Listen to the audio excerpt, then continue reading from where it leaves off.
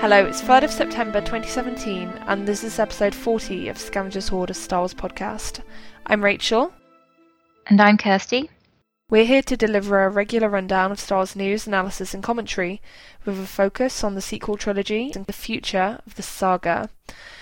Normally I would ask Kirsty how her week in Star Wars has been, but since this week in Star Wars has pretty much all been about Force Friday, which we're going to have a separate discussion about, I will hold back on that for now, and I'll just quickly get through the business, which is to say, if you haven't already, please do rate and review us on iTunes, because that really helps us out, and thank you very much if you have already done so. And on the second order of business, if you have any questions for the podcast, you can email them to scavengershoard@gmail.com. And with that out of the way, Kirsty, I would like to ask you what your experience of Force Friday was. So yeah, just give like a general overview, like how, whether there were any particular celebrations in your area, what you bought, and so on and so forth. There was a celebration event at Target near where I live at midnight, but I ended up not going because shocking. I couldn't find anyone who was obsessed enough with Star Wars to go with me. I was sat at home watching TV, and I was like, I could go up there, but I was already feeling kind of tired. Yeah. And I was just like, you know what? I'm just gonna wait until the morning. And there was plenty of stuff still on the shelves, so yeah. I was a bit worried about it, but I don't know, I didn't have any trouble finding what I wanted, and you know, there'll be plenty of more opportunities in the next few weeks to buy stuff, and well, you'll get the second wave of the toys soon and everything, so I felt like I got a pretty good haul. I got the Paige and Rose 3.75-inch figures. Nice. Which I was really excited to get those, because I'm really excited to see those characters in the movie. And it's just cute to have like these sisters together. And I was kind of looking at the Black Series ones, but I wasn't too impressed with them. Yeah, I felt like really that. iffy with the quality of those. Like, I have a few from The Force Awakens, but I can't decide if I'm going to end up getting any of the ones for The Last Jedi.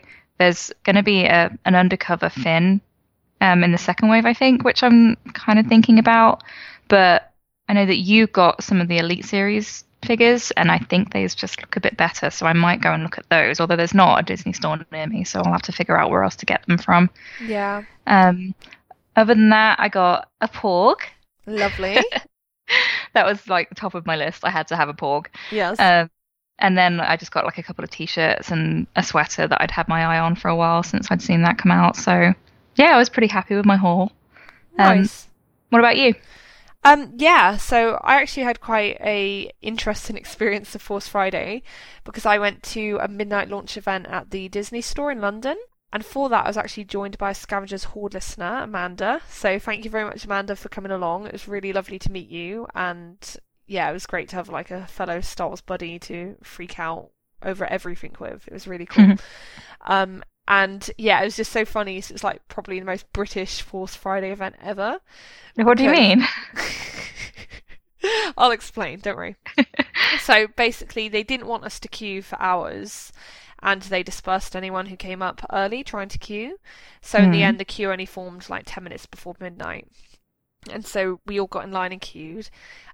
And then at midnight, basically there had been all these sheets over the windows hiding like what was inside the store, so that it was going to be a surprise. And then at midnight they pulled down the sheets, and inside all the staff and like some people dressed as the characters, there's like a Rey and a 3PO and troopers and stuff. They all started clapping us as we walked in. And everyone was like so like, oh god, curling in on themselves like from embarrassment and shyness. That is so cute.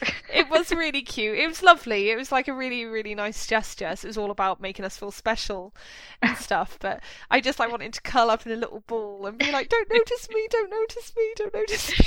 I'll just be here browsing in the corner. Yes. So yeah, like I was a bit taken aback, because I know it sounds ironic and like I'm probably bullshitting, because I have a freaking podcast where I talk every week for several hours about Star Wars, but I really don't like being in the spotlight. I don't like being the centre of attention. It really unnerves me.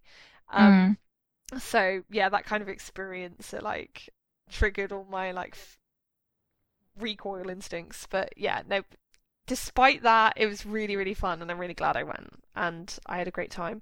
I picked up the Elite Series Rey and Kylo. They look really great. The expressions on their faces are. They're really they nice just captured figures. their likeness, yeah. Yeah, they're really nice, especially Rey. And Rey, she looks so much better in person, that figure, than she does like in the photo I saw, like where they were saying, here are the Elite Series figures. In the photos that I first saw, I was like, it's not a great looking figure, to be honest, but in person she looks really good, and it's a much better likeness for Daisy than the Black Series. Yeah, so I'm thinking about ordering them, but I'm wary of getting them online because how much does the quality vary from figure to figure? Because in the Black Series, you really have to see them in person because some of them just look awful. Yeah, I'd say there's definitely variation in quality between the figures, but I wouldn't say it's wild variation. Like, it's more just like slight, subtle differences. Some of them will have better paint jobs than others. Yeah, you should be able to order direct from the Disney store, I think. Yeah, I was looking at them. I just think those figures are great, and I haven't had Elite Series before, so might treat myself. Yeah, they are really nice. The only downside for the Elite Series is I do find they're sometimes difficult. It's sometimes difficult to make them stand up. So if you're going to take them out of the box, if they're in the box, then obviously it's a moot point. But if you're going to take them out of the box, you kind of really do need to keep them on the stand they come with. Right. Like, without the stand, they have a tendency to like fall over into each other and clobber each other to the floor. Yeah, I take everything out of the box. I'm not a collector. Yeah, no, same. Like, I find it a bit sad to keep a toy in a box, really. It reminds me of, like, Stinky Pete in Toy Story. I totally get why some people do it, because if you're a collector, so you buy all of the figures, you want them to retain their value, right? Yeah.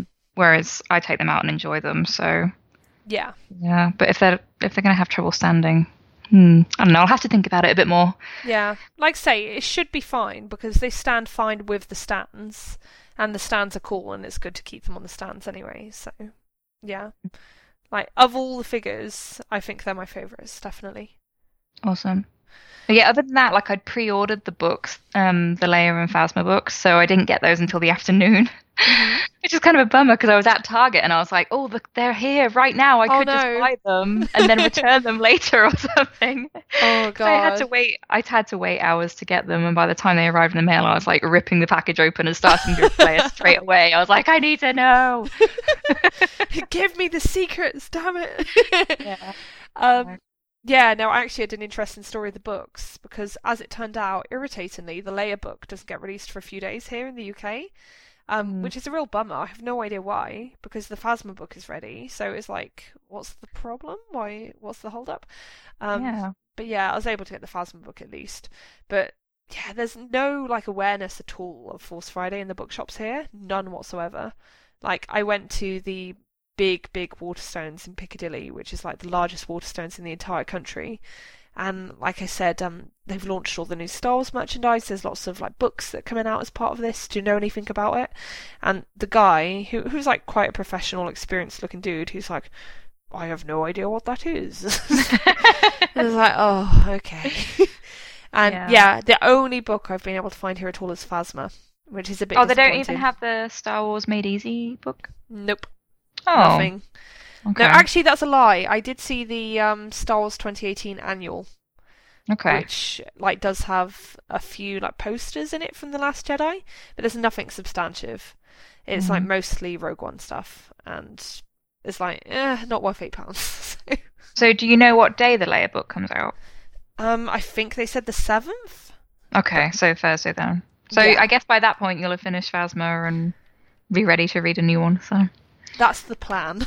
I'm quite a slow reader though, so we will see.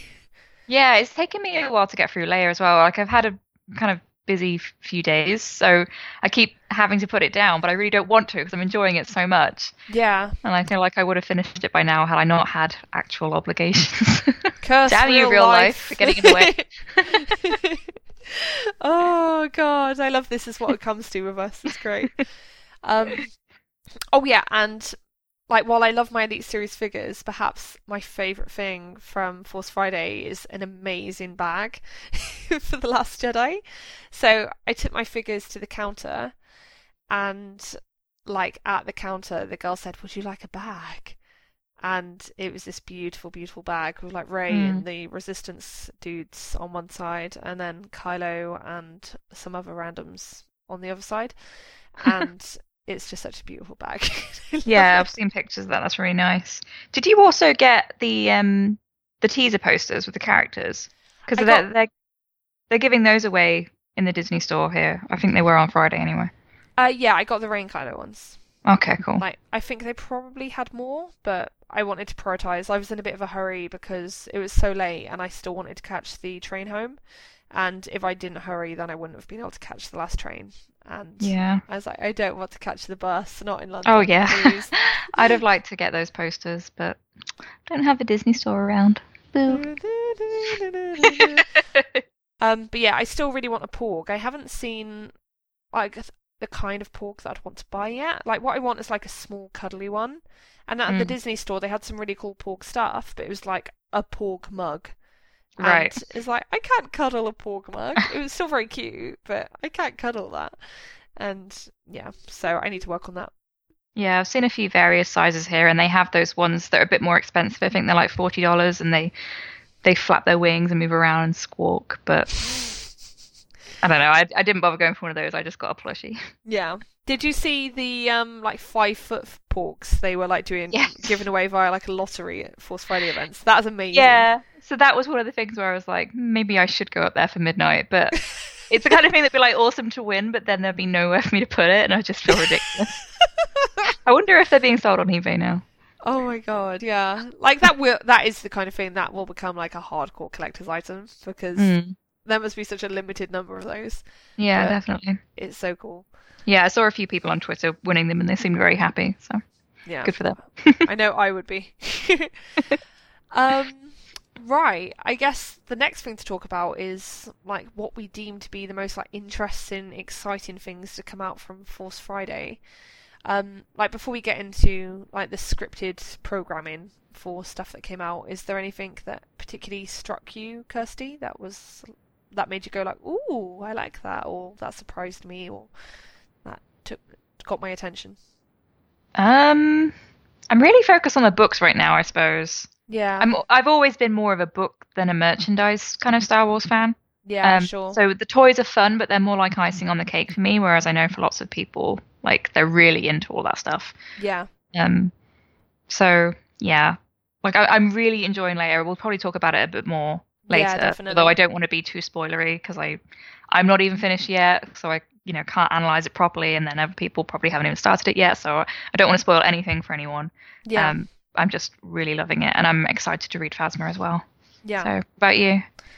Yeah, like we're gonna have a separate discussion about the books later, but you're right in that they're definitely at the top of my interest league, shall we say. But yeah, one of the things that surprised me was how cool the t-shirt designs were. I know that sounds like such a petty thing, but like it seems like we've got lots of new images and motifs of the characters and stuff through the t-shirts than we did anywhere else. Yeah, which I appreciated. A few in Target. They have some of the Fifth Son designs there.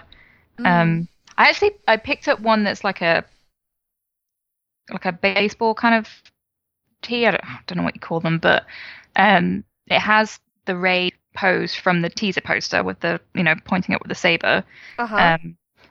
But I bought a large and it is so tiny. Wow. I'm gonna have to take it back and I'm just gonna have to pick something else. But it's gonna be hard to choose because, like you say, there were so many cool new designs, and it's just really cool to see t-shirts with all of the new characters on them. Like I got a sweater with Rose on it, which makes me really happy. Yeah, that is really cool. Yeah, but you're right that there were cool new shots of the characters that we hadn't seen before that are just kind of appearing on t-shirts now. It's almost like this casual, like, oh yeah, here's Kylo Ren without his mascot. Like it's just kind of interesting to see them come out that way, as opposed to just photos. Yeah, definitely. Like my favorite image is like the one, it's really corny, but it's the one of Kylo Ren holding his own helmet, like literally like Laurence Olivier in Hamlet.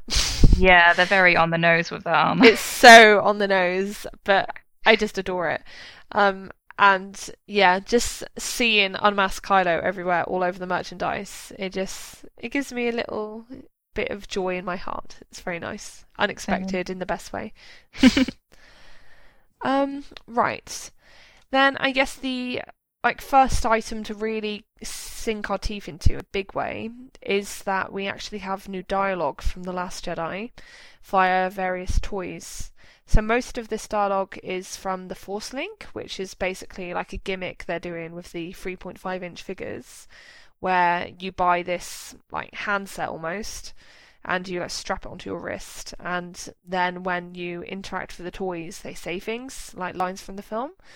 Um, Obviously, this comes with a huge caveat in that there is a big, big probability that quite a few of these lines won't make it into the final version of the film, but they are interesting and worth talking about because they're evidently from the script for The Last Jedi, because I've cross-referenced and everything, and if I've included a line in this list, it's because it wasn't in the script for The Force Awakens. So that means it's new, or at least we don't know where it came from. It's like a mystery rogue line.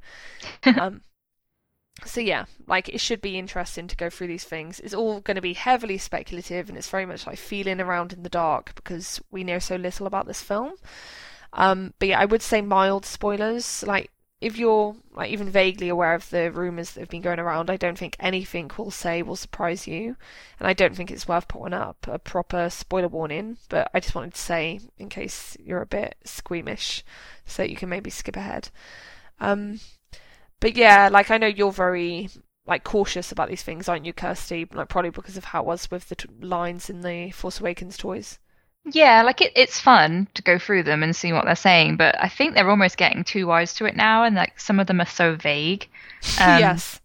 And I feel like a lot of it comes down to like your own confirmation bias when you're reading the lines and you already have like an idea of where the story's going to go. You think, oh, they must be saying that to that person, and this is what's happening. It just kind of it's fun to speculate, like you say, but I feel like I've been burned so many times as a Star Wars fan with the whole like I rebel thing. Yes. Yeah, there's just a lot of stuff that is moving around because they have to get such a jump start with the merchandise, right? So it's like before the film's been finalized and everything. So yeah, you never so basically, know. there's no guarantees with lines from toys. So yeah, take Yeah, everything with a pinch of salt. Yeah, and I think Ryan was tweeting about how they've been very careful with the toys and merchandise in general to just not actually spoil anything about the story with them. Yeah, which is great.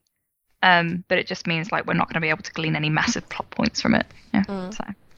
which is as it should be. Yeah. Right, to start off with, we have some lines from Rey. So what I'll probably do, Kirsty, is probably read the line, and then we can say if we think it means anything and whether it's worth talking about at all. kind of. So there will be lines where it will be like that, obviously, especially when it's just someone like saying, back me up, or something. But yeah, Rey's first line, I feel the Force. So yeah, very vague. Yeah, it kind of sounds like what she was talking about in the teaser, right? Yes. What can she reach out and see and feel? Yeah, exactly. So I think it just ties into that whole idea of becoming more attuned to the Force and sensing it all around, as it should be. Then things get more interesting with, you're going to pay for what you did. I think the obvious candidate for who she would be saying this to is Kylo. Yeah. Because obviously he killed his dad. That is a big thing to have to pay for. Yeah, and it ties in with what Daisy was saying in Entertainment Weekly, right? About how Rey can't understand him, and she didn't have a family of her own, so how could he do this? And yeah, she's angry with him. So yeah, it's like the worst possible crime someone could commit in her view. Yeah, for sure. So yeah, that has the potential to be from like a very heated, intense moment. Then the next line is, I'm not leaving without you. Does that say anything to you, Kirsty? I guess it sounds like it would be from some kind of climax, right? Like it's going to be towards the end of the film or something like that, because that sounds like a pretty pivotal moment.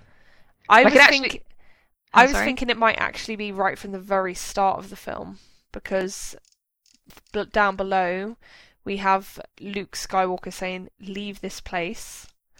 And then if Rey says, I'm not leaving without you, that's that's an exchange that would make a lot of sense at the very start of the film. So Okay, Luke doesn't receive her well, and he's like, leave, and she says, I'm not leaving without you, presumably because Leia sent me to get you, so I have to get you back. Yeah, I suppose anything's possible. Yeah, but you're right, it could be something from the climax. Well, so when I first read it, I was thinking, oh, this kind of sounds like it would be a variant of the end, like of The Force Awakens, where she's like doesn't want to leave Finn on Starkiller Base, but I don't know. To me, it sounds like the kind of line that could end up just not being a factor. It's like just part of a general characterization thing, but who knows? So much of that is going to be this. We're sorry in advance. Exactly. You will release me. That could be anything. Yeah, so again, this reminded me of The Force Awakens, where she's trying to get the stormtroopers to release her. So I know it's not the exact line, but it just struck me as that kind of point where they could use something kind of from The Force Awakens, that they're not spoiling things. Yeah. Unless she does get captured again, which I suppose is totally possible.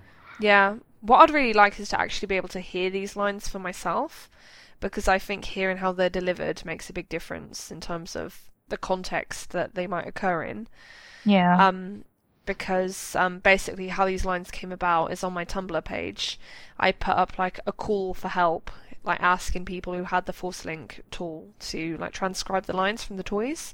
And so some posters there very kindly did so. But yeah, obviously I haven't been able to listen to the characters saying these things with my own ears for the most part. Yeah, I wonder if people will start uploading videos of them. Yeah, like I have had some of these lines, because a few of these lines I transcribed myself from like Let's Play videos and stuff, like where people are reviewing the toys. But yeah, that was literally only a few odd lines. And then finally, get out of here! So yeah, could be absolutely anything. Yeah. Like, obviously I'm not committing to anything, but that line could be to Kylo, telling him to leave the island if he turns up and he's an unwelcome guest.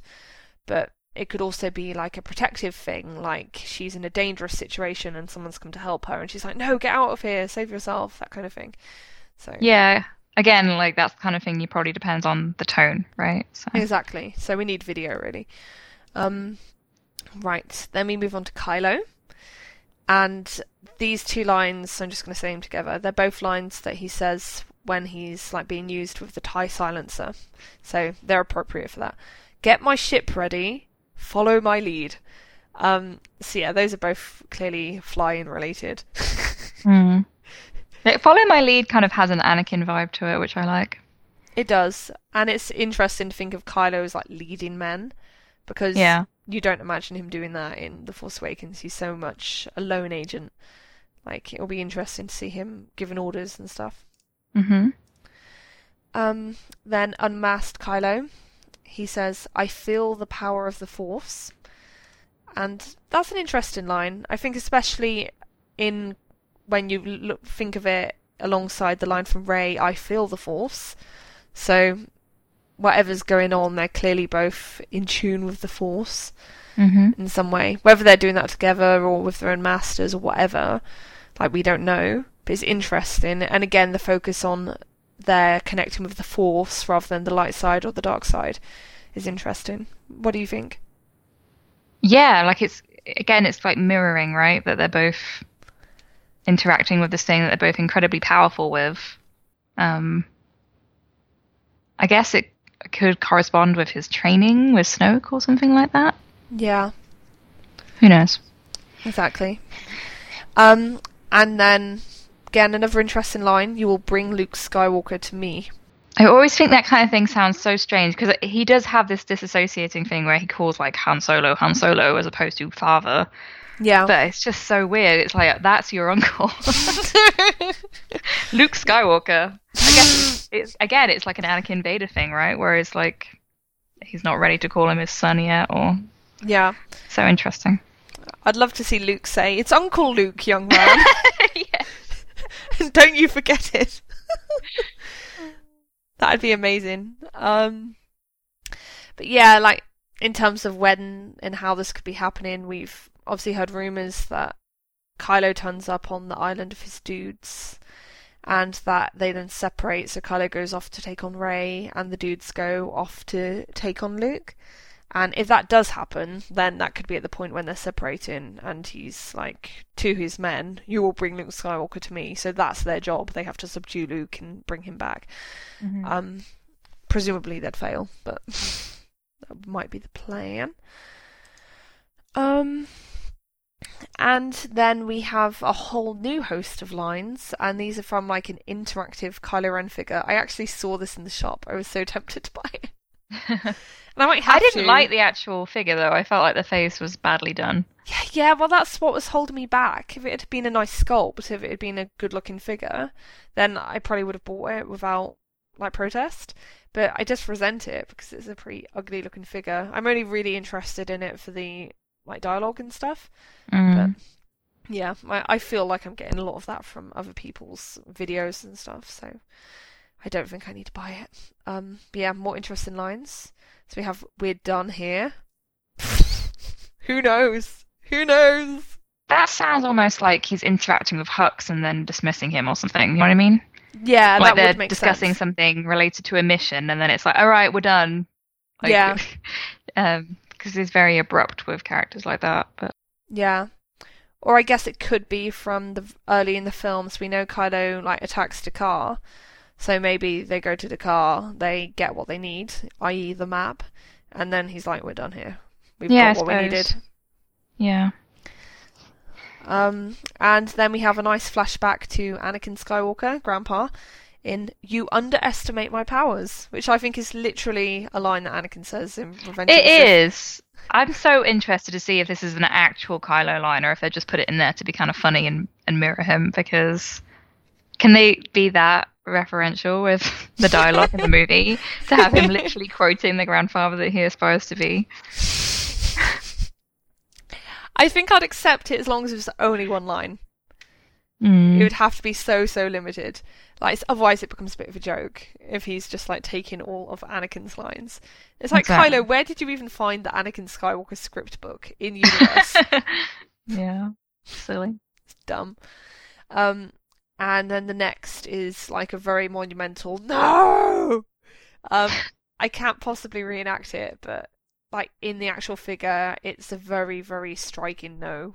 It's like an anguished no. He did that in The Force Awakens when Rey escaped. He did, but I included it here for the Last Jedi lines because it's such a different line reading. Like, and I really just think it's too different to be from that scene. I could be wrong. Okay.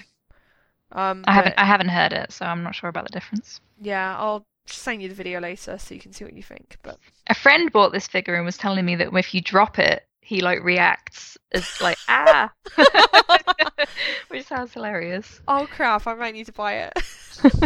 That is amazing. I know like when you put the helmet on him, there's like a sound effect. What like it's like the sound of it when he's unmasking in the film?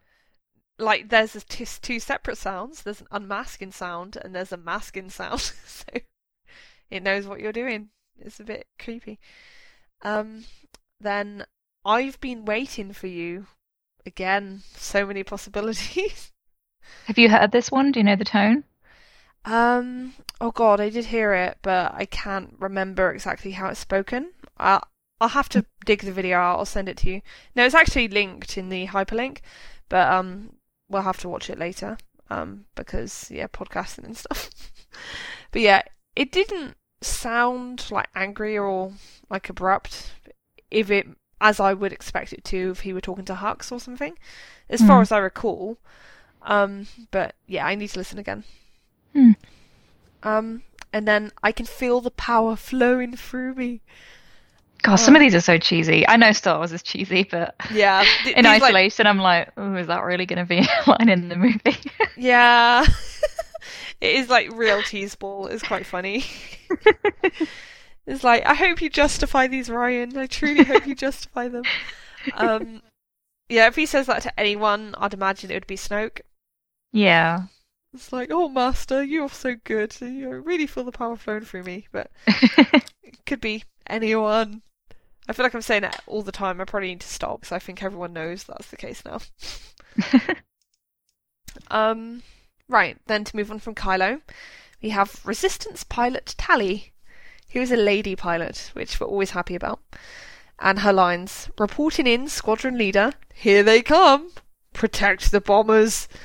So yeah, nothing really interesting. I guess we knew like bombers were part of the plot, didn't we already, Kirsty?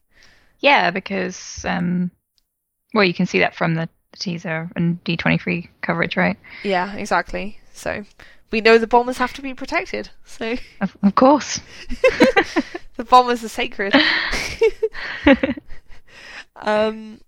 Right. Then with Luke, we have some vanilla lines. Trust your instincts, and may the force be with you. Like, I really don't think there's much we can say about that. That's like the most typical Luke things that he could ever say. I'm going to be happy to hear him say those kind of things, though. I mean, the force be with you. Yeah, that's nice. No, if anyone is going to be saying cornball things, I want to hear Luke say them. And then he also says, leave this place. I think of all these lines so far, this is one where I can feel reasonably confident in saying he's probably saying that to Rey. Yeah, it kind of fits in with what they've been preparing us for in terms of how Luke is going to react to her being on the island, right? Yes. Exactly. Get off my lawn. Yeah, we know she gets a cold welcome, so yeah, that fits with that. And then there's another line. Come, I'll show you the true meaning of the Force. So that sounds very much like about getting deeper into those mysteries of the Force that we keep on being teased with. It'll be interesting to see what that particular lesson looks like. And then, intriguingly, he says, stay back. I wonder if that's him, like, when he's confronted with, you know, if whether it is the Praetorian Guards or the Knights of Ren, he's, like, warning them because he's about to kick some serious ass. Yeah, I'd love that. And that would make sense. I don't think he'd be saying that to Rey, because that sounds like something you would say, like, when people are preparing to fight you.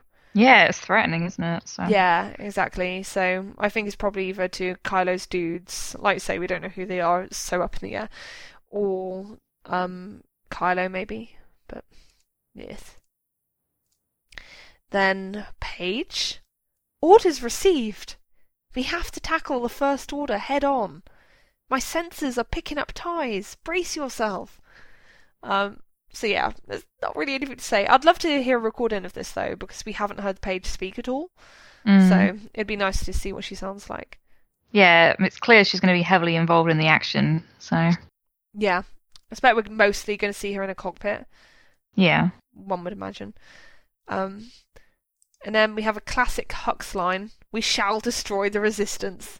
So he clearly hasn't grown much as a character. Yeah, that pretty much sums him up. Bless. And right, then we have some Rose lines. Blast 'em! I can fix anything. You can't give up on the Resistance, and we have a mission to complete. Yeah, those sound like she's saying them to Finn. Yeah, those last two especially.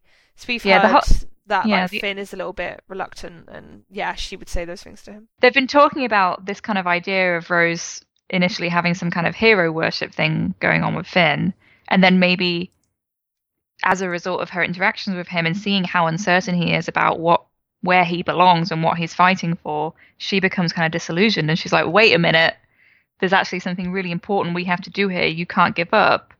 I'd really love that turnaround for her as well, for like her to take more of a leading role there. Yeah. No, that would be a really interesting path. So it's a bit boring if it's just a one-way thing where like Rose is there to inspire Finn to remain steadfast in his commitment to the Resistance. But it's much more interesting if Finn's doubt and lack of certainty start to rub off on Rose and she starts losing her belief. That would be really interesting. Right then. I can't believe I even included this. Stormtrooper. Trooper reported for duty. Yeah, like that one should have had a major spoiler alert. Yes. It's like, I'm warning you guys, they're going to put the siren up and everything. And then Poe, with Ski Speeder, says, "You want to get out alive? Come with me." So that's very much like a "come with me if you want to live" moment. But now he's like Sarah Connor. He's gonna rescue people. He's a hero. Yeah, very, very heroic, because of course he is. Then 3PO says, "Without the Republic fleet, we're doomed." Didn't he say that in The Force Awakens? Maybe I totally he imagine did. that. Maybe he did. Hold on. I think he did. I think I checked everything apart from the 3PO line. Doomed. Yes, you're right, he did. Sorry, fail. Yep, so that is from The Force Awakens. Damn it. No new 3PO content. I'm crying inside. Right. With the Snoke lines, which I am reasonably confident are all from The Last Jedi, I think they're a bit more interesting. So, buckle your seatbelts, kids. I have been expecting you. Could be to Kylo. Could be to Rey. Could be to Rey. I would love that. I would love that too. That'd be a great, like, climactic dialogue piece. The Resistance will soon be in our grasp. Meh. Very expected. I was probably saying that to Hux. They're probably just boosting each other. It's like, the Resistance will be crushed. The Resistance will soon be in our grasp. We will destroy the Resistance. It just goes back and forth like that. Then, for you, all is lost. I love that line. It's like so extra. Yeah, I wonder who's saying that to. Yeah.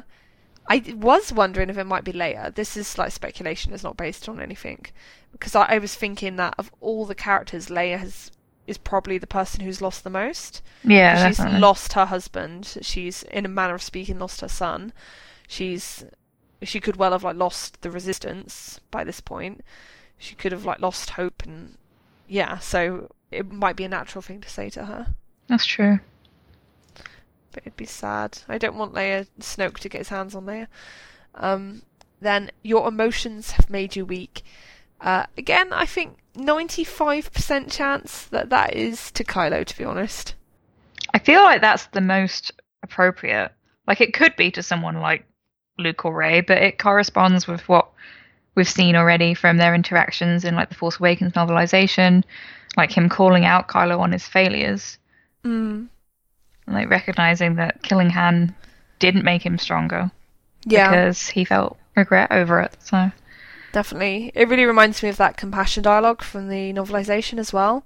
Yeah. Where he's, like, berating Kylo for having these feelings, and I think he says, it wasn't her strength, like it was your weakness or something. So it almost sounds like a different spin on that. Yeah, definitely. Right. And then, Alleluia, Kirsty. So I think we've got to the end of that. Thank you for putting up with that. I know it's a really difficult thing to discuss when we have so little information, and so much of it is, well, it could be this, but it could also be this, and that kind of thing. Yeah, it's interesting to think about, but yeah, like you say, there's so little to go on that the possibilities are kind of endless at this point. Precisely. Right, then the next thing I'd like to talk about is that we've got some really cool new character images. There are obviously loads and loads of new character images, so I just picked out a few ones that particularly struck me. And the first one is one of Luke on a Hungarian magazine cover, and it's in one of the costumes we haven't seen much of. Like, I think it's the costume making styles called his trash bag outfit. Yeah, and I've seen this on a Topps trading card since this magazine cover came out as well. Oh, nice. I love the outfit. I think it's great. I think it's really, really cool, and I think the trash bag description is very appropriate. It kind of looks like he's raided Kylo's wardrobe. Yeah, no, that's what lots of people have said to me, actually. He really does seem like a parallel to Kylo here, which is really cool that they're driving home that comparison. I've also seen people speculate that because of the way he has like that upper layer wrapped around his shoulders like that, they almost wonder if the costume Kylo was wearing in The Force Awakens was like his costume from when he was an acolyte of Luke. Because if this is like an old costume of Luke's Jedi Order, then that would be a really interesting idea, that this is like his old Jedi Master costume. And what we saw Kylo in before was his old Jedi Apprentice costume. I've seen people speculating about that for a long time because I think in the visual dictionary it said something about his cowl being singed. And obviously we know the temple was burned. So some people theorized that he was wearing that when it all happened. God, it would stink. I'm sure it does anyway. I'm sure all of these characters smell terrible. It's good it's not smell-o-vision, isn't it? They'll destroy some of the illusion. But yeah, no, so I really like that image of Luke, and his expression's really cool. He's got the eyes of a fanatic, in my opinion. Obviously, I'm totally projecting. But It looks very intense. Yeah. So whatever the reason is, he's wrestling with some demons. Yeah, and he's got his fists clenched, like very angry. He's not going to be in a good state of mind at the beginning of the film, I don't think. Nope. Then what we also had was a bunch of cutouts from a company that runs a business just selling life-size cutouts of movie characters. Are these the kind of thing they're going to have like in the cinemas, or is it just like for personal people just buying them and having them at like parties and stuff? Well, that's the thing, that it looks like anyone can buy them. It's not like it's only like people in this cinema industry can buy them. Yeah. So, like, if you or I wanted a life-size Kylo Ren in our room, we could go to that site right now and buy it. I'm good, thanks. Yeah, I picked out the Kylo and Leia images because I thought they were particularly cool. Great looks at the costumes. Yeah, I love Leia's outfit. Leia's outfit is so really awesome. cool. I think it's like the best look we've had at it yet, and it's just such a great dress. And like the way that overcoat hangs, and it looks like bat's wings, and it's just really awesome. And her hair's amazing, and everything's so cool. And then we have a picture of Luke, which is actually really interesting to me as like a counterpoint to the image of Luke on the Hungarian magazine cover. Because on the magazine cover, Luke actually looks a bit scary. But in this image, like from the like cutouts, he does just look like a teacher. Yeah. He looks like, come on class, let's all sit down and focus. Yeah, with his arms folded like that. Yeah, exactly. He looks like he's about to whip out a cane, like if any of the students threaten to misbehave. Oh, goodness. But yeah, like, did you see anything else that stood out to you among the standees or anything, Kirsty? No, I don't think so. They're just a great look at the costumes, aren't they? Because sometimes Yeah. the images have been, depending on the angle or whatever, a lot of them have been quite bad quality when we first see them because they're leaks and whatever. Yeah. But these are really great. Like, I feel like they're going to be helpful for cosplayers. Right. Then I think I have talked a lot. So would you perhaps like to talk a bit about Leia, Princess of Alderaan? Sure. I'm worried about spoiling it for people, so I'm going to try and speak as generically as I can. Yeah, and as I said please before, I haven't finished. I'm only about halfway through, but I'm really enjoying it, and I kind of can't wait for us to finish podcasting so I can get back to it. Oh, I knew I was going to enjoy it because I love Claudia's writing. I've loved I've loved the books that she's written for Star Wars before, and I've read some of her non-Star Wars stuff as well. And I just think she nails Leia's voice and characterization. It's such a pleasure to read.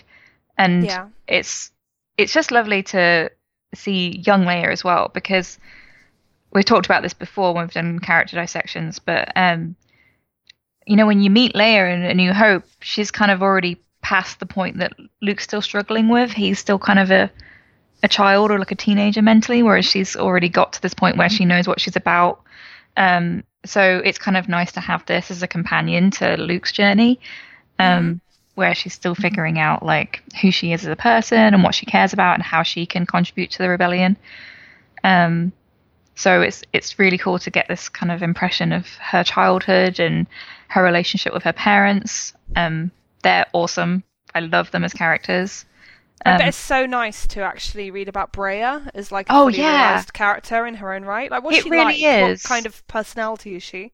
It's so interesting because she's queen, she has to have these different personas, right? So you kind of get these dual impressions of her through Leia's eyes as like a very dignified, glamorous, beautiful queen who always says the right thing and is very composed. And then when her and Leia are having private conversations, you can see that her and Bale are so worried about Leia because they're getting involved with the rebellion and initially trying to keep it secret from her because they don't want her to have information that the Empire could torture out of her if, Yeah.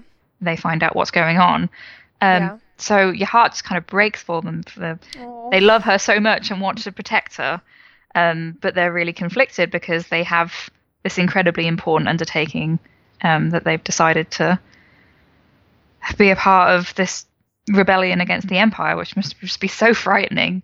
Yeah. That's so interesting. I'm really, really happy that angle on the story has finally been explored. Yeah, it's really lovely to see that mother-daughter relationship because we are so starved of that in Star Wars. I'm hoping that we'll get more of it. People respond really well to this. Mm-hmm. So I really appreciate it. And yeah, just in general, you get all of this, much richer description and understanding of Alderaan and its culture and the people there. Like Leia has friends who are, obviously from the planet, and it just kind of, again, makes you so sad for what happens. Yeah. I guess the same way that Lost Stars did, but from a slightly different perspective. So, yeah, and we'd heard that this tied in really well to The Last Jedi, and I was kind of speculating on how that might be before I started reading, and it turns out the two things I was thinking were going to be in there are in there. Oh, nice. Yeah, so that's really cool. I'm really enjoying those elements of it, and I feel like it really is going to enrich our understanding of The Last Jedi, but also it's all going to be like window dressing stuff. So it's great that we can have that if we're super interested in it, but hopefully it's done in a way that the general audience doesn't miss out on things in terms of the characters and locations that are introduced. So it's kind of an interesting balancing act that they have to do that with the books, right? Yeah, no, it sounds so interesting. I'm so looking forward to reading it. Like, I'm going to be going into Waterstones every day and looking out for it. It's kind of funny that we're both reading the different books right now because it means that we can't have a proper conversation, but hopefully by next week we'll both have at least read one of them. Yeah. Yeah, I'm hoping I can finish Leia today and then I'll get started on Phasma as soon as possible because that sounds really interesting in its own way as well. Yeah, I think what we should do once we've both read both books, we should have like a spotlight where we discuss them both in depth, because that would be really cool. And I know I want to have that conversation. Like, don't worry if you don't want to talk about it, so it might be too spoilery. But is there like reference to, like, Padme? Like, do Bail and Breha talk to Leia about her birth mother and like that kind of thing? Does that come into it at all? They haven't so far. But there are some references to Naboo. Right. So it's kind of more from a Palpatine angle, but yeah, I'll have to let you know, like, once I've read more of it. But yeah, definitely. I would love it if that is the case.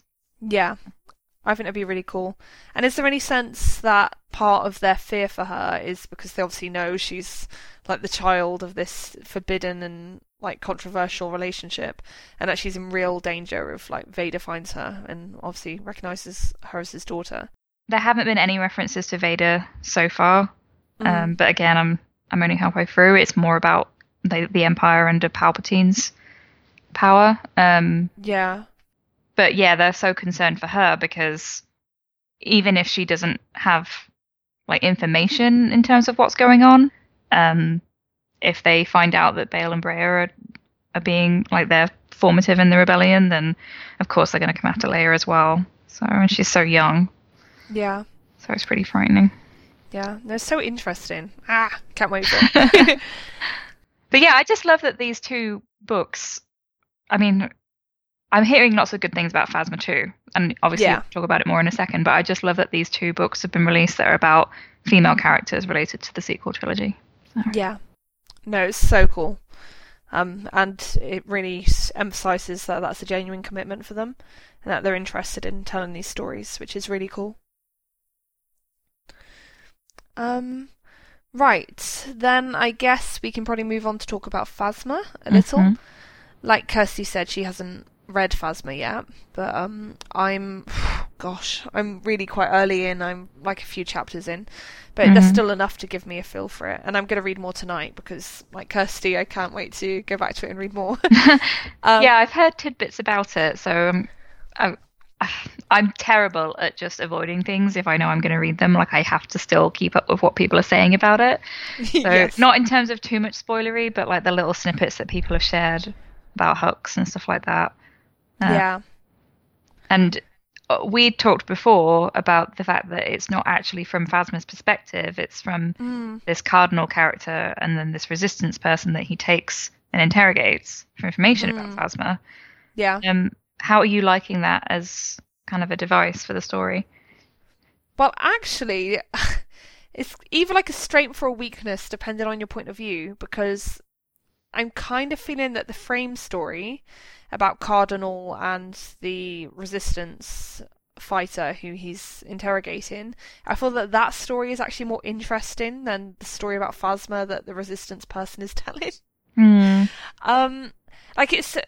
Like it's fine. It's still very compelling because I want to keep on reading to find out all the new developments, and I've just reached a point in the story. It's not a spoiler to say this is part of the preview that was released. Like they released a section of it in USA Today or something, and it's a section where Brendel Hux crash lands on Phasma's planet, and he basically starts to recruit her. So I've got to that bit, and I can tell that that is the point at which Phasma's story in its own right becomes more interesting. Right. But yeah, as characters, Cardinal and the Resistance person, they're much more interesting. Or I should really be able to remember the Resistance person's name. Isn't it like V or Vi or something? Yeah, you're right. It's V, I think. Yeah. Okay. Yeah. Okay. So this is what I'd heard from several different people, that they're more compelling than Phasma herself, and that kind of true. It kind of concerns me a little bit because that's the title of the novel. It would be like reading the Leia book and it not being really being about Leia. Yeah, I think part of the problem is also because Phasma is such a thinly sketched character in The Force Awakens, to the point of being non-existent, really, is that it's hard to buy that character in that movie is the same character who we're now getting all this rich backstory for. We're learning about who her relations are and like what's important to her and what her beliefs are, because she just seems like a clumsy idiot, in The Force Awakens. Yeah, so I'd heard that it's kind of trying to address why she does things like just lower the shields for Finn, even though she's supposed to be loyal to the First Order. So apparently the idea is that she's this ruthless villain who is only ever looking out for herself and actually has no loyalty to the First Order. But I don't know. I guess it's very interesting. That surprises me because you've got this character who is arguably responsible for instilling this fierce sense of loyalty in the stormtroopers that she controls, but actually has none herself. Yes. No, that in itself is quite an interesting angle. I haven't really got to the point in the book where that becomes like a big part of it. So far she's been very self-serving. So she will like turn on a dime and she will betray people who used to be her allies because she doesn't think it's in her interests. So she's shown to be very ruthless. But I guess it's hard to see how that corresponds to what happened in The Force Awakens, because that didn't feel like ruthlessness, it just felt like cowardice. And a big point in this novel is that Phasma's so brave and Phasma's so strong and Phasma can do freaking anything. And yeah, like that's where it's kind of not quite working for me. Like I said, it's very compelling as a book in its own right. It's just when I step back and I think about how it works alongside The Force Awakens that I struggle with it a bit more. I think it'll also be really interesting to see it in connection with this comic book series about Phasma that's coming out, because that happens immediately after The Force Awakens, and it like shows how she escapes from the trash compactor, apparently. So that should be interesting, because if they really do want to tie this novel into the Phasma of The Force Awakens and use it as a way to justify her actions and explain them, then I think this comic book is going to have a really big role to play in that. Yeah, and I'm guessing it ties into the characterization that Rian has created for The Last Jedi, right? Yeah. So we'll see elements of that ruthlessness kind of come together and see, when she does things like attacks the Resistance that we saw in the behind-the-scenes footage and that. Yeah. How is that playing into this overall picture, and how does that factor into Finn's arc? Yeah, exactly.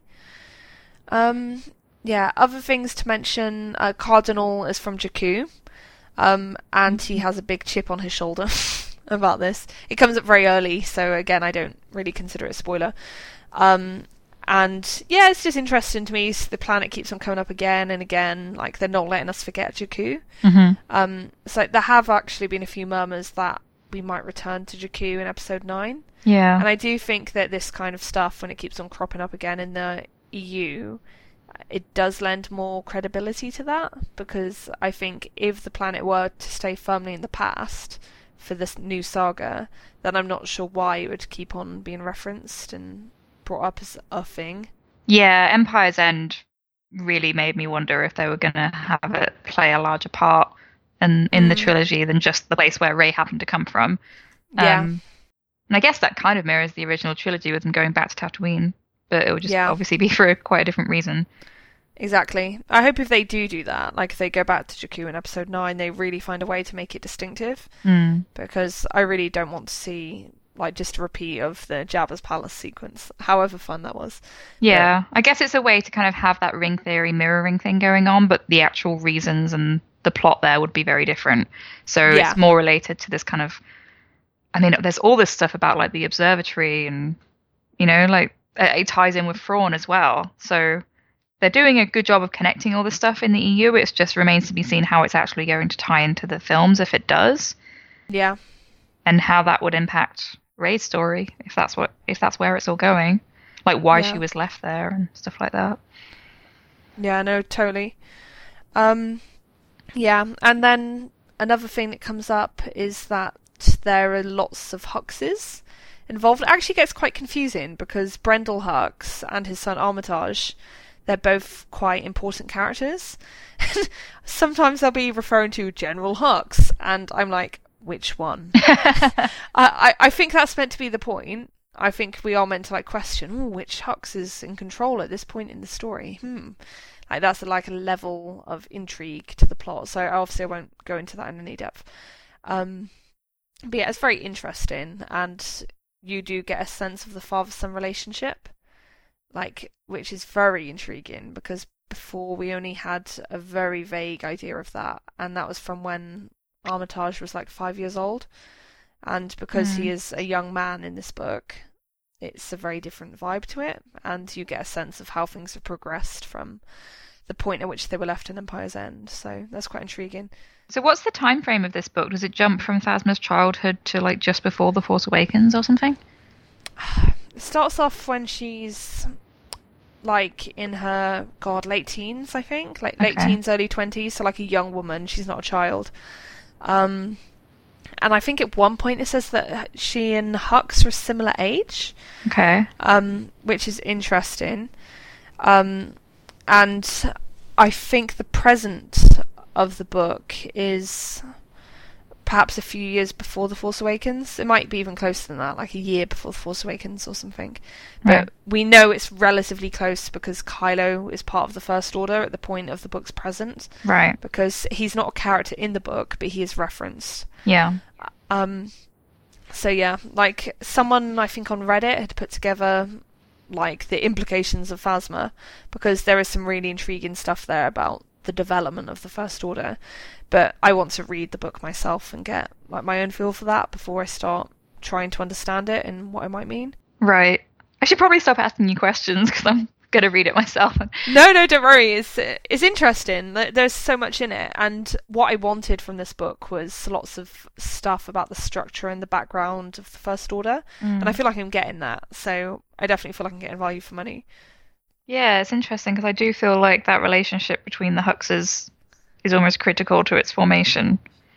And at some point, Brendel Hux presumably dies, but it's just interesting to see like if the book answers the question of when and how that happens, or if that's left for another time. Oh, okay. Or if it's like, I have no clue, so this is just me spitballing, but like, presumably he's not alive still in The Force Awakens, right? So no comment. Sorry, that basically is a big thing. Yeah. It's like, so I'm just going to shut up there. Yeah, I'm interested to see what happens. Yeah, and then just in terms of other things, there's one last book I'd like to mention, which is Star Wars Made Easy. Mm. And this is a book that basically explains Star Wars to people who know nothing about Star Wars. I So might buy this. yeah, it does seem really interesting actually. Yeah, I think it'd be interesting to read it from the perspective of someone who has watched all of the films and read quite a lot of the books, but to see the emphasis they're putting on certain things, or like what they're kind of telling people is important to know. I just feel like that would be interesting. Yeah. No, definitely. It's like there's this picture we have of a page about Kylo, for example, and there's some really interesting stuff there. Because like there's all these different headings, and they're explaining his story. Like the headings are, why does he call himself Kylo Ren? So he doesn't get on with mom and dad? Sorry, I can't get over mom. Yikes! Who trained him to use the Force? And then the final heading, will he come good in the end, though? And that is so interesting because that's not necessarily like a question raised by the film itself.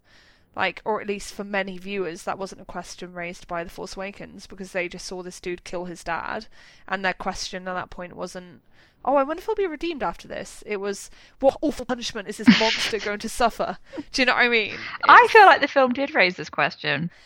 Yeah, but I guess I'm trying to put myself in the perspective of like a really casual viewer, like the kind of person who this might be aimed at. Yeah. You know, so I think this is trying to like steer their thoughts in that direction when they probably weren't in that direction to begin with. Yeah, I mean, as far as I'm concerned, with villains, if you raise the question of redemption, it's happening.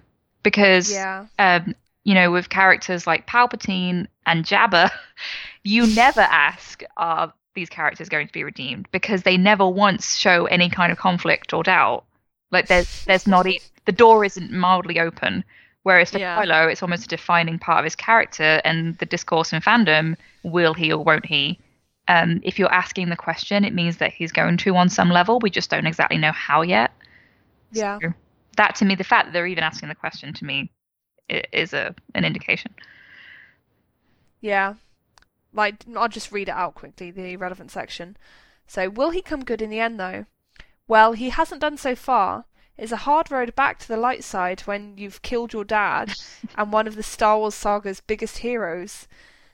But if he really idolizes his Gramps, let's hope he knows that even Vader renounced his dark side in the end, and Vader let the Death Star destroy an entire planet.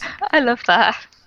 Yeah. Did you know that Darth Vader did these really terrible things and he was redeemed? So yeah.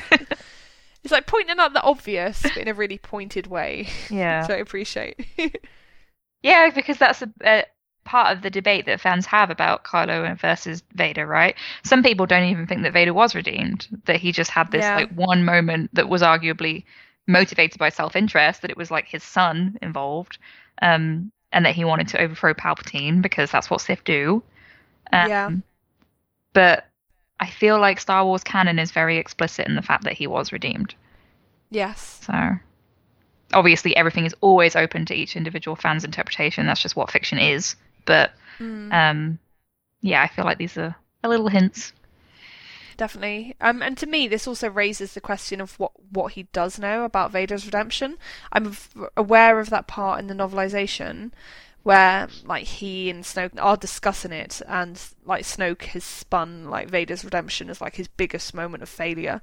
Like, so Kylo was clearly aware of it in that telling of the story. But I think if Rian did want to do it differently and have it so that Kylo wasn't aware of Vader's redemption at the end, then I think he could very easily override that, because I don't think Pablo and the story group are going to say to him, oh no, Alan Dean Foster in the Star Wars Force Awakens novelization said this.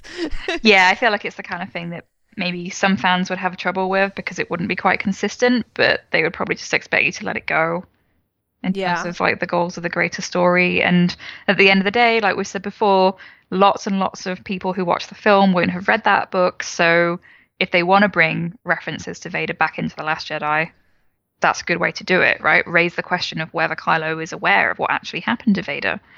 Yeah. Or if he even knows anything about who Anakin was as a person, and that he fell in love with Padme, and that was the reason that he was tempted by the dark side. It was out of love, as opposed to him being genuinely convinced that the Empire was right and good.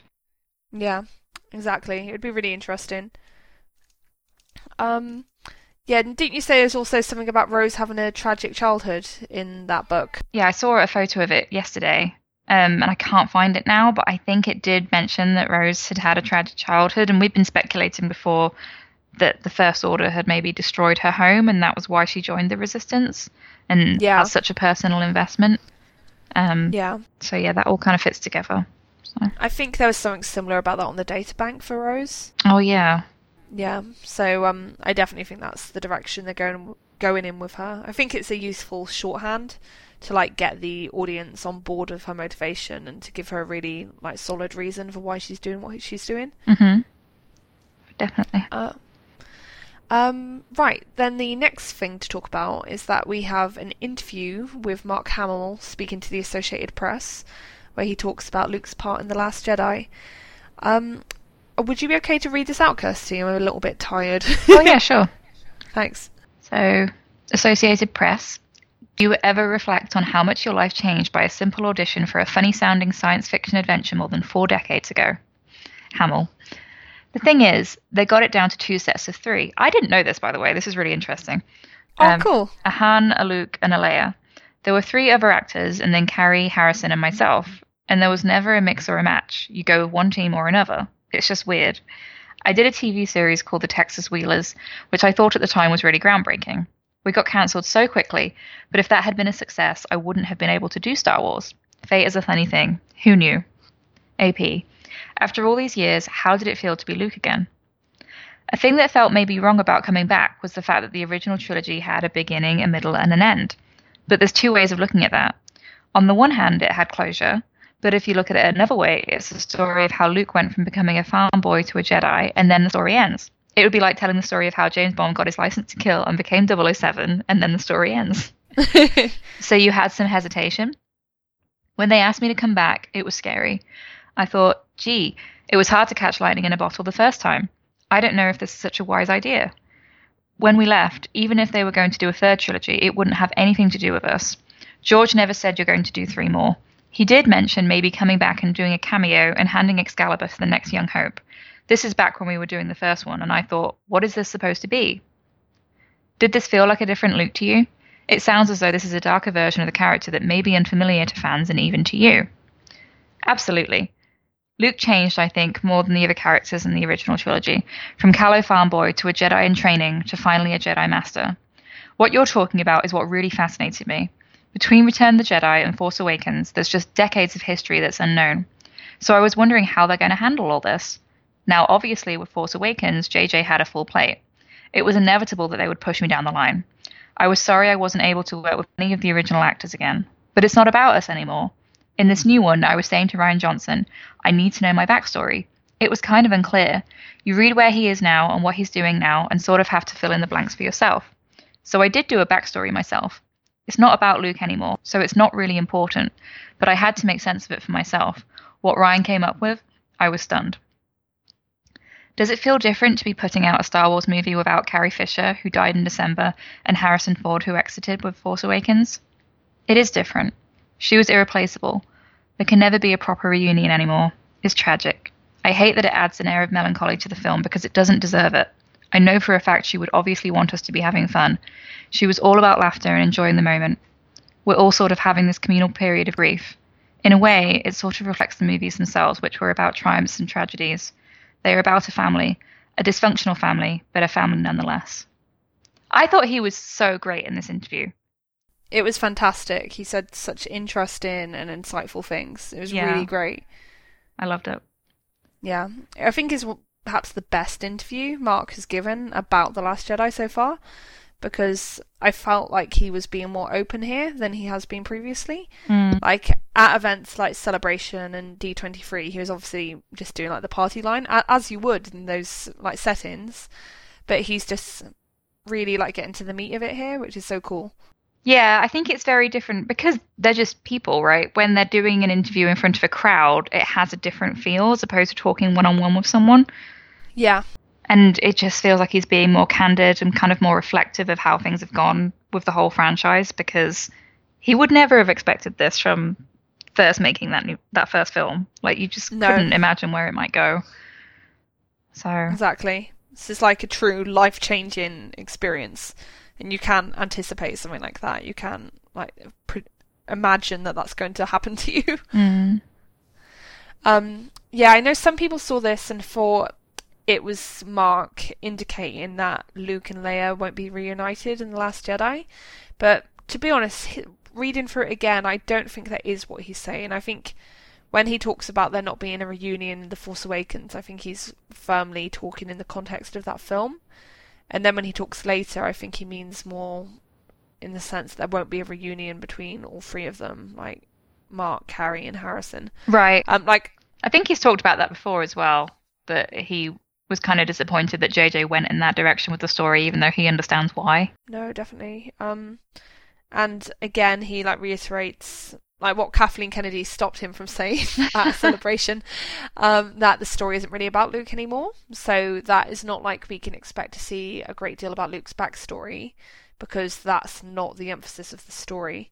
That is super interesting to me though, because we've already seen like a flashback to something that we probably all imagined was part of Luke's backstory, like the burning of the temple.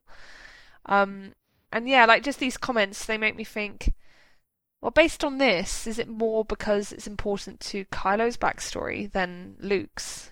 Is that really going to be like the ultimate goal of seeing this stuff? That's what I've always thought about that, because obviously Luke is important and they're talking about the relationship that Luke and Kylo had, but that's, in terms of Luke's history, that's pretty recent. That's only in the last couple of years.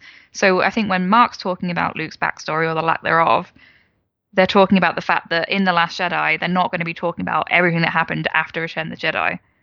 Yeah, that makes sense. That's going to be saved for future content, which I can completely understand that lots of people were very interested in, but it's all about how this story serves the new characters of Rey, Kylo, and Finn. Yeah. So, yeah, that all makes sense to me. And yeah, definitely. You know, when he said that at the Celebration and Kathy like kind of stepped in and was like, oh, of course he's important, it did feel a bit like damage control, because he's going to be important in the story, but he's not the protagonist anymore. Like, that's just the reality. So exactly. And I think Mark's fully aware of that and trying to prepare people for it, because I've seen so many people, like pundits and commentators, like saying that Luke is the main thing they're excited for in The Last Jedi. And I totally understand that. So I think there is obviously a big nostalgic pull with these movies. That's a big part of them.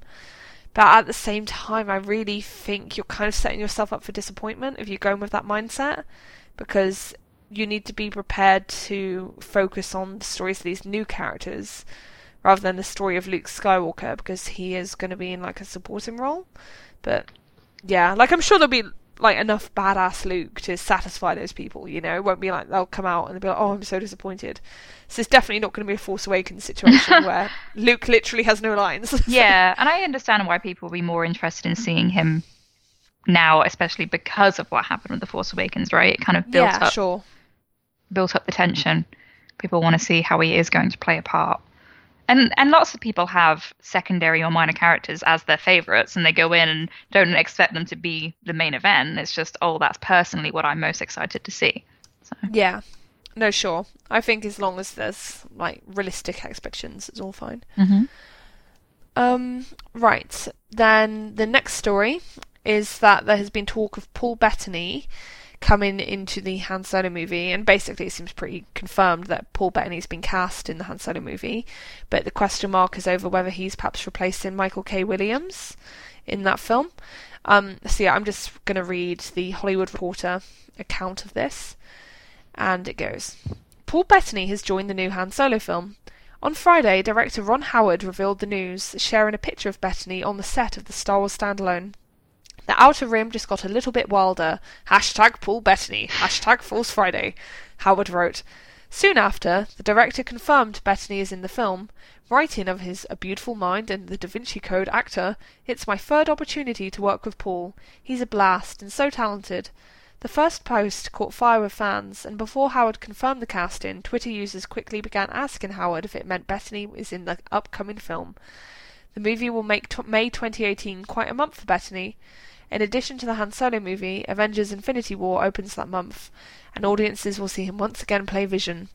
Bettany's casting comes 2 weeks after the production lost Michael K. Williams, as his schedule could not accommodate the extensive reshoots Howard has been overseeing. So yeah, basically there's no direct confirmation that he's replacing Williams, but it kind of feels like a logical inference. What do you think, Kirsty? I don't know. I'm going to wait and see there, because it's really hard to tell, right? Because we don't have an awful lot of information on the kind of character that he was playing, aside from him saying that he was like half alien, half human, or half animal. Yeah, that's a good point actually, because Paul Bettany, obviously we only saw his head basically in the picture, but he definitely didn't look like he was playing some kind of like human animal hybrid. Right. So I don't know. We'll see. I've seen people jumping to the conclusion that he is replacing him, and then having concerns about whitewashing, because that's obviously a big deal in Hollywood. Yeah. I don't think it's quite the same as how whitewashing is generally perceived with if a role has been intended for a person of color and originally written that way, and then it's cast as a white person. But I don't know. What do you think? Yeah, it's kind of murky grounds. I guess it's at the forefront of everyone's minds at the moment, because there was that whole situation with the Hellboy reboot, where Ed Skrein had been cast as this like supporting character. And then there's a huge backlash because in the comic books that character is half Asian, and so obviously like casting like a white dude in that role is inappropriate. And like the actor, he did a really, really amazing thing by actually backing out of the part and releasing a statement explaining that he did it because he wanted to give like an actor of Asian descent the opportunity to take on that role, which is a really like brave gesture. So yeah, when that's like hot in the minds of people, I think it's natural that if there is even the suggestion that Michael K. Williams had to leave the production, and then he's been replaced by Paul Bettany, who's perhaps the whitest of all white people. And I say that as somebody who loves Paul Bettany, he's a great actor, but yeah, I can see what's raising questions, but you're right in that I expect this character was probably cast completely neutrally. It's not like he's a character who's from a comic or from another source. It's a character who was written purely for this film, and they just wanted to cast the right actor for the part. And obviously Michael K. Williams unfortunately couldn't do the role anymore. And if Paul Bettany is playing that same role, which again is a huge if, we really don't know, then he's another great actor who they presumably felt could fill that part just as well. Yeah, so it's complicated because it does mean if he is taking that role, again, like you say, we don't know, then it does affect the overall level of diversity of the film. Yes. But it's hard to say, because the reports that came out after Michael K. Williams left said that the role had just been written out. So yeah, maybe that is still the case, and maybe Paul Bettany is playing someone totally different. So yeah, it's hard to say. Or it could be that maybe they wrote out like that character, the character to be played by Michael K. Williams, but they kind of created a new character to approximately fulfill the same function. Right. Because if it's like a whole character being written out, he presumably had something significant or important to do that moved the plot forward. Right. So you'd imagine that there'd have to be someone else there to do that same thing. So this might be how they're dealing with that. Yeah, for sure. So we'll just have to watch the space. Exactly. Right. The next story is that Empire magazine has promised coverage of The Last Jedi soon, and that really should be imminent. Probably tomorrow, maybe the day after tomorrow, but yeah, really soon. So this is what they say. Episode 8 gets the full Empire cover treatment this month, with a magical holographic sheen and an epic 8-page feature inside to boot. This month's cover is entirely holographic, making it an instant collector's edition. So cynical. We've given the image a bit of a sheen here to give you an idea, but trust us, nothing quite beats seeing this cover in real life. It is, to paraphrase an old Jedi, a more elegant cover for a more civilized age. Subscribers will receive their copies in the next few days, while the regular newsstand edition, also holographic, yet to be revealed, goes on sale Thursday, 7th of September. And just for anyone who hasn't seen it, the subscriber cover is really cool. It's just a shot of two hands, a mechanical hand, and then Rey's hand holding the lightsaber, passing it to Luke. Yeah, it's beautiful. And, yeah, it's just a stunning image. So yeah, it's not too much to say yet because we obviously haven't seen what the coverage is. No, it's very exciting though. It was a bit of a surprise. So. Oh really? Yeah, I was actually expecting it. Well, I think it would get one at some point, but I wasn't expecting for it to be announced on Force Friday. Yeah, well, I knew it was imminent because the Star Wars coverage for the new movies has always been the October issue of Empire magazine. All right, I'm not as on top of that kind of thing as you are. Yeah, no, I'm just so impatient for new information. So I was like, oh come on, there's got to be something. And yeah, the something is apparently the Empire coverage. Yeah, I think they have to give us something new, right? So we've had Vanity Fair, we've had Entertainment Weekly, so presumably the stuff that they give us isn't just going to be redundant stuff that we already know. Yeah, exactly. I'd expect at least new interviews and new photos, but we'll have to see. I'm trying my best to expectation manage, which can be hard. Yeah, exciting, and I'm sure we'll have a lot more to say about it next time. Mm-hmm. Right, and then the final thing to talk about is that we have... Is it the second trailer or the first trailer for Rebels Season 2? I think it's the second. I'm pretty sure they showed something at Celebration. Ah, okay. Thank you for correcting that. Sorry, I noticed my notes had changed. Sorry. And I thought, I bet that's because I got it wrong. Which would make complete sense. And I'm pretty sure you are right now I think about it. So I remember those like wolves being brought up at Celebration and everyone getting really excited. So. Yeah, there was that whole Ahsoka's a wolf thing. Yeah, exactly. I didn't watch Rebels, and even I was aware of that, so that's how big it became.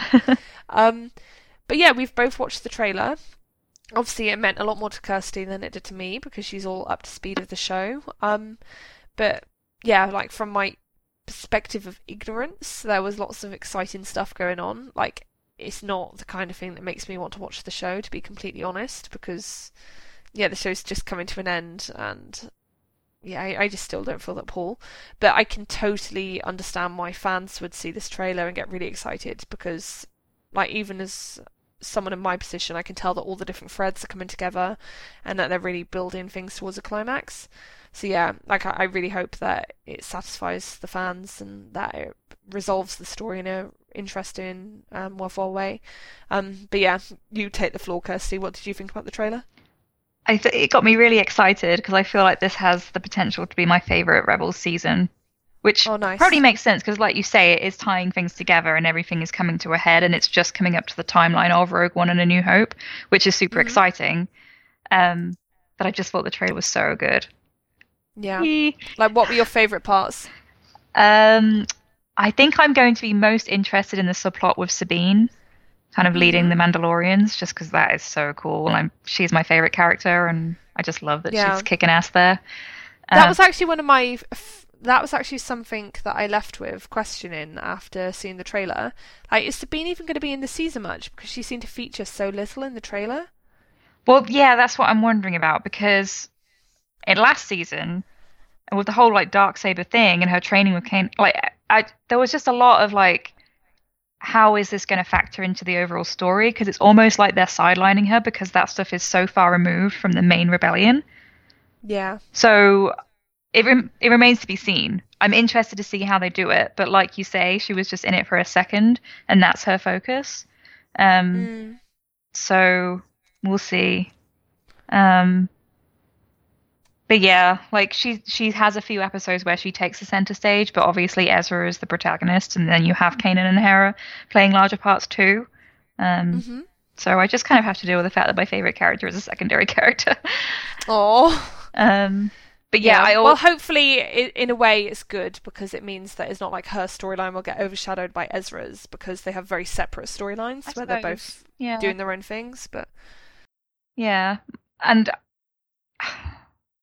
even though that stuff's going to be my favorite, that's the part that I'm most excited to see.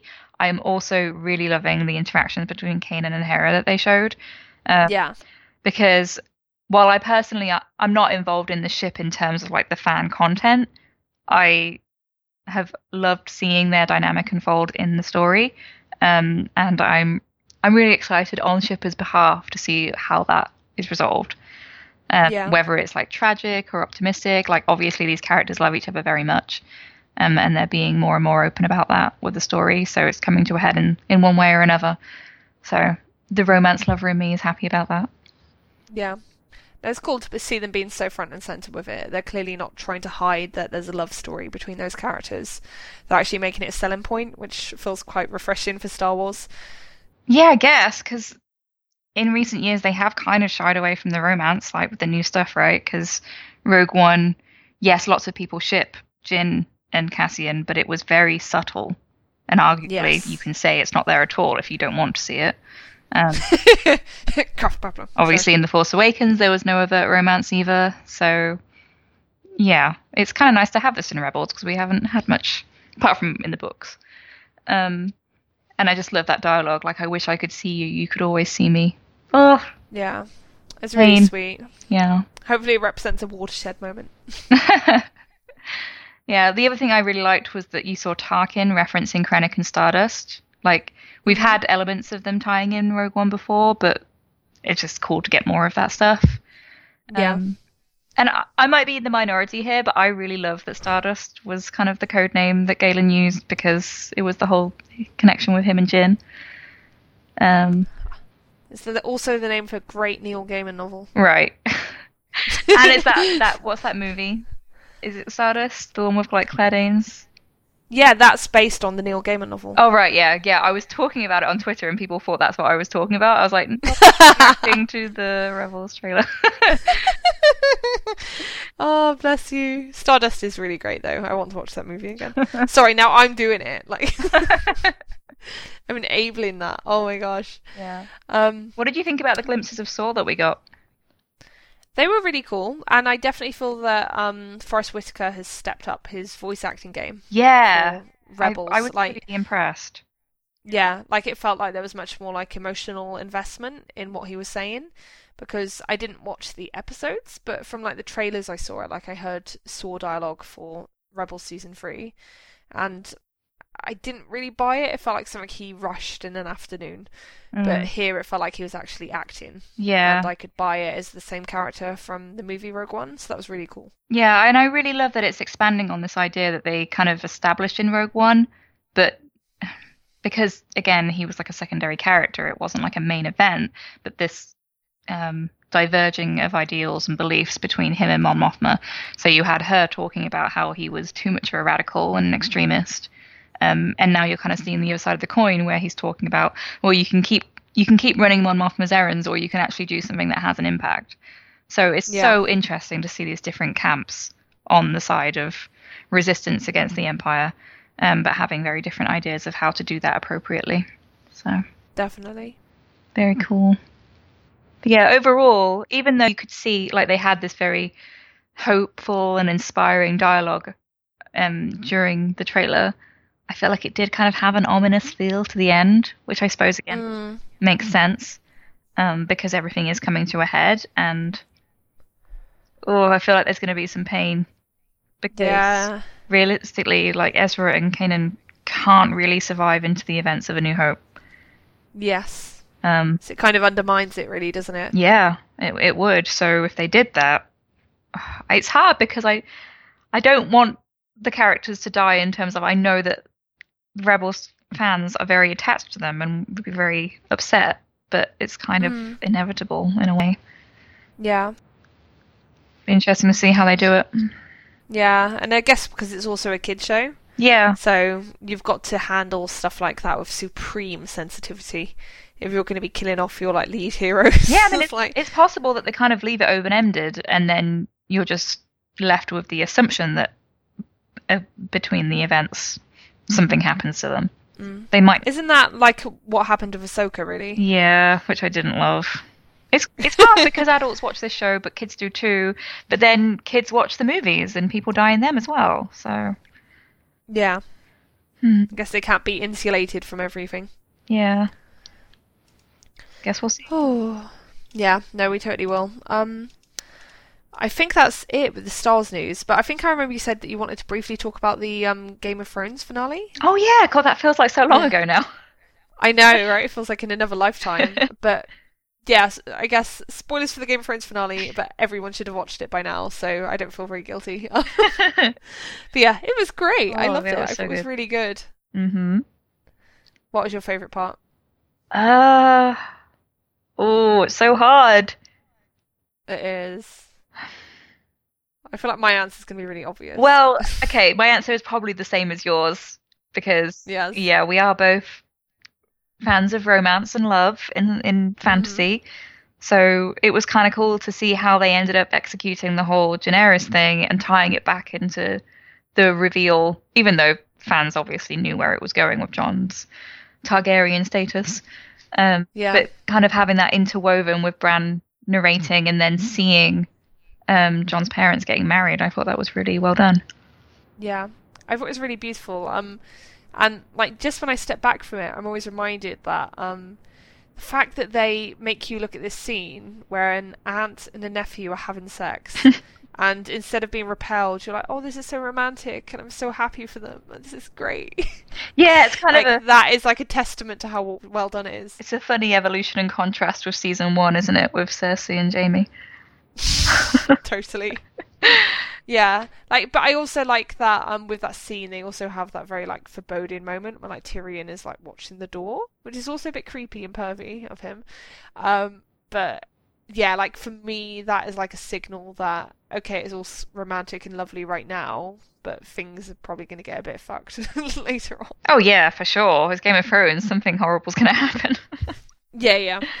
I think it's just it does that thing where it's lovely and romantic, but it doesn't let you enjoy that without like some kind of like warning that is not going to last. Does that make sense? Yeah, for sure. And I feel like they're kind of hinting that Daenerys is going to get pregnant, and then I don't know, it's going to have all these sorts of implications for what happens with the Iron Throne, right? Because as Bran was saying, like Jon now has as much right to claim it as Daenerys does, if maybe more. I don't really know how all that works. I'm not an expert in the political systems in Game of Thrones, but he does have a better claim to the throne than Daenerys, because I think that Rhaegar's father like died before Rhaegar died. So like Rhaegar was like the official like ruler like for a brief time, even though he didn't have a coronation or anything. So that meant that his children were next in line to succession, right? Before his own siblings. So yeah, any of Rhaegar's children, they all have a better claim than Daenerys, especially Jon because he's a boy. Right. And, yeah, sexism. Yeah, I'm just interested to see how this all plays out in the end, because if it ends up with Jon being on the Iron Throne and like Daenerys dies or however that happens, I don't know how it's going to sit with me, because it'll be like she and her dragons put him there, you know? Yeah. We'll see. Yeah, I think the last season is going to be amazing. There's so much potential for incredible drama. Yeah. Like based on all the setup that we now have, which is really exciting. What was I going to say? Yes, I think with the whole Jon and Daenerys thing, the thing is that Daenerys has struggled for so long, and all the way along that journey she struggled with this like absolute rock solid conviction that she is the rightful queen of Westeros. You know, and then to find out that no, actually your nephew who you've been sleeping with, he is the rightful heir to Westeros and he has a superior claim to you. Like, what would that do to you, and what would that do to your feelings for that person? It's going to be so interesting. Yeah, Daenerys has been put through, I mean, all the female characters have, let's be real. I mean, we haven't even touched on Sansa and Arya yet. There's just been so much suffering. And yes, Jon has been through the ringer too in his own way, but I don't think it has a patch on Daenerys, honestly. Like, everything that she struggled with. Like, with her brother and with Khal Drogo and... Ugh. Yeah. Yeah. No, definitely. And on the subject of Sansa and Arya, like, there were parts of that storyline that I really liked, but overall it was much weaker to me than the other stuff. Yeah, it was... Okay, so we talked about it, not on the show, obviously, but just, like, personally. This whole idea, it was tropey as hell, right, to have these two sisters squabbling this way and kind of pitting them against each other. And it really had this inevitably predictable outcome, because the only way it could almost redeem itself was if it turned out that they were really teaming up to take down Littlefinger together. Yeah, so which is exactly what happened. Yeah, so it was like satisfying on one level, but also like, oh yeah, of course, that's the way they had to go with it. Yeah. Like, I think the whole problem with that is that it didn't feel earned. It didn't feel particularly clever. Like, if anything, it just felt quite clumsy. Like, there wasn't great execution. And I think that's partially because of, like, time. You could always tell that was, like, an afterthought for the showrunners. So it's kind of like, well, we need to give these characters a storyline as well, but I was less interested. Yeah. I mean, the whole season I felt like Littlefinger was a dead man walking. Yes. You know, he'd really run out of his luck and everyone was calling him out. They'd realised what he was up to. So, yeah, it was satisfying on one level. Don't get me wrong, it was really great to see him die and, like, begging for his life. Yeah, that was a great performance, by the way. That was one of the best performances of the episode. Definitely. Just seeing that man fall apart, it was so rewarding. But, I'm very mixed on how I feel about that whole storyline, because I'm very, very protective of Sansa and of Arya, like, saying these things to her, knowing what she's been through. It was hard. Yeah, and it felt so fake. It's like, no, of course she shouldn't have to feel bad for that. She was a child. Yeah. Like, that kind of thing. And, it just made me angry. Yeah, just kind of the way Arya's been characterized almost from season 1, really, as this, like, tomboy who's like, I'm not like other girls.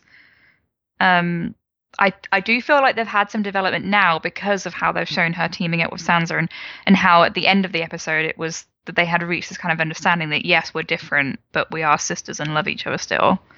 Yeah. I'm interested to see where they go from now with Arya, because for such a long time she was characterized like that she had this bitterness and this chip on her shoulder. So, yeah, I guess it'll be interesting to see what happens now. Exactly. Like, I'm really curious to see what they do with those characters. I hope they live, but I'm not going to get attached to that idea, because you can't get attached to anyone living in Game of Thrones. Definitely not. Right, I think that is probably a good point to end things. Okay. I'm Rachel, and you can find me at Star Wars Nonsense on Tumblr and at Journal of the Star Wars on WordPress. Where can people find you, Kirsty? I'm Bastila Bay on Tumblr and Scavengers Horde on Twitter. Thank you for listening, and until next time, bye! Bye!